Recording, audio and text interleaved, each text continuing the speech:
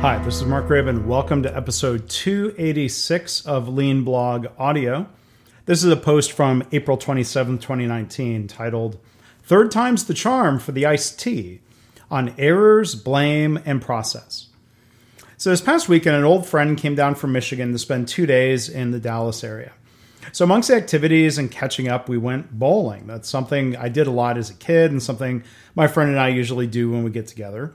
Now, I ordered a drink. It was not a lean whiskey, perhaps surprisingly, and I'll invite you to check out the Lean Whiskey podcast, by the way, that something Jamie Flinchbaugh and I have been doing. So I didn't order a whiskey. I ordered an unsweetened iced tea. That's what I said. I tacked on a please, an unsweetened iced tea, please. It's not that exciting, I realize, but we were going to a concert later and I was driving, so I was being careful.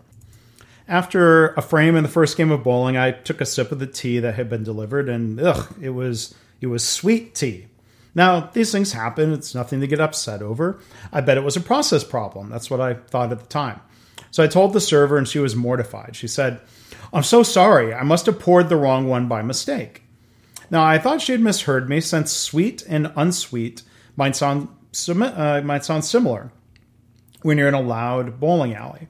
The ordering of tea isn't error-proofed the way ordering whiskey neat or on the rocks is. You know, those two options, neat or on the rocks, sound very different unless somebody increases the risk of error by saying whiskey, no ice. It's a violation of, if you will, the standard work. It's something I've blogged about. You can find that post. You can go to leanblog.org/audio286 to find the blog post related to my tea story. But back to the bowling and my tea. So a few minutes later, I get back from the lane and I see another tea there. Well, again, it was sweet tea. So when the server came by, I pointed this out and said, giving her the benefit of the doubt, "Oh, somebody must have mislabeled the dispensers." Now, I guess that still sounds like blame, but I wasn't blaming her. So she came back with a third attempt and it was unsweet tea finally. She said, "One of the new people put the wrong brew pack in the tea maker." So it sounds like she was stating facts there, but it still sounds a bit blamey. She first blamed herself, then realized she hadn't been set up for success. Now in healthcare, I've seen people tend to blame themselves for systemic problems. Maybe they blame themselves because they care so much and they mean so well. It's possible that they haven't been taught about the role of processes and systems. You know, perhaps the organization tends to blame people, so they're conditioned to put that on themselves. Now, if a new employee did indeed make that mistake, was there a lack of training? Are the containers poorly labeled? Are the brew packs poorly labeled, if that indeed was the problem? I mean, I've made similar mistakes in hotel rooms before with coffee packs, and I've blogged about that and I've linked to it. You have 2 K-cups. One says morning edition blend and another says morning edition blend with kind of then small orange decaf letters.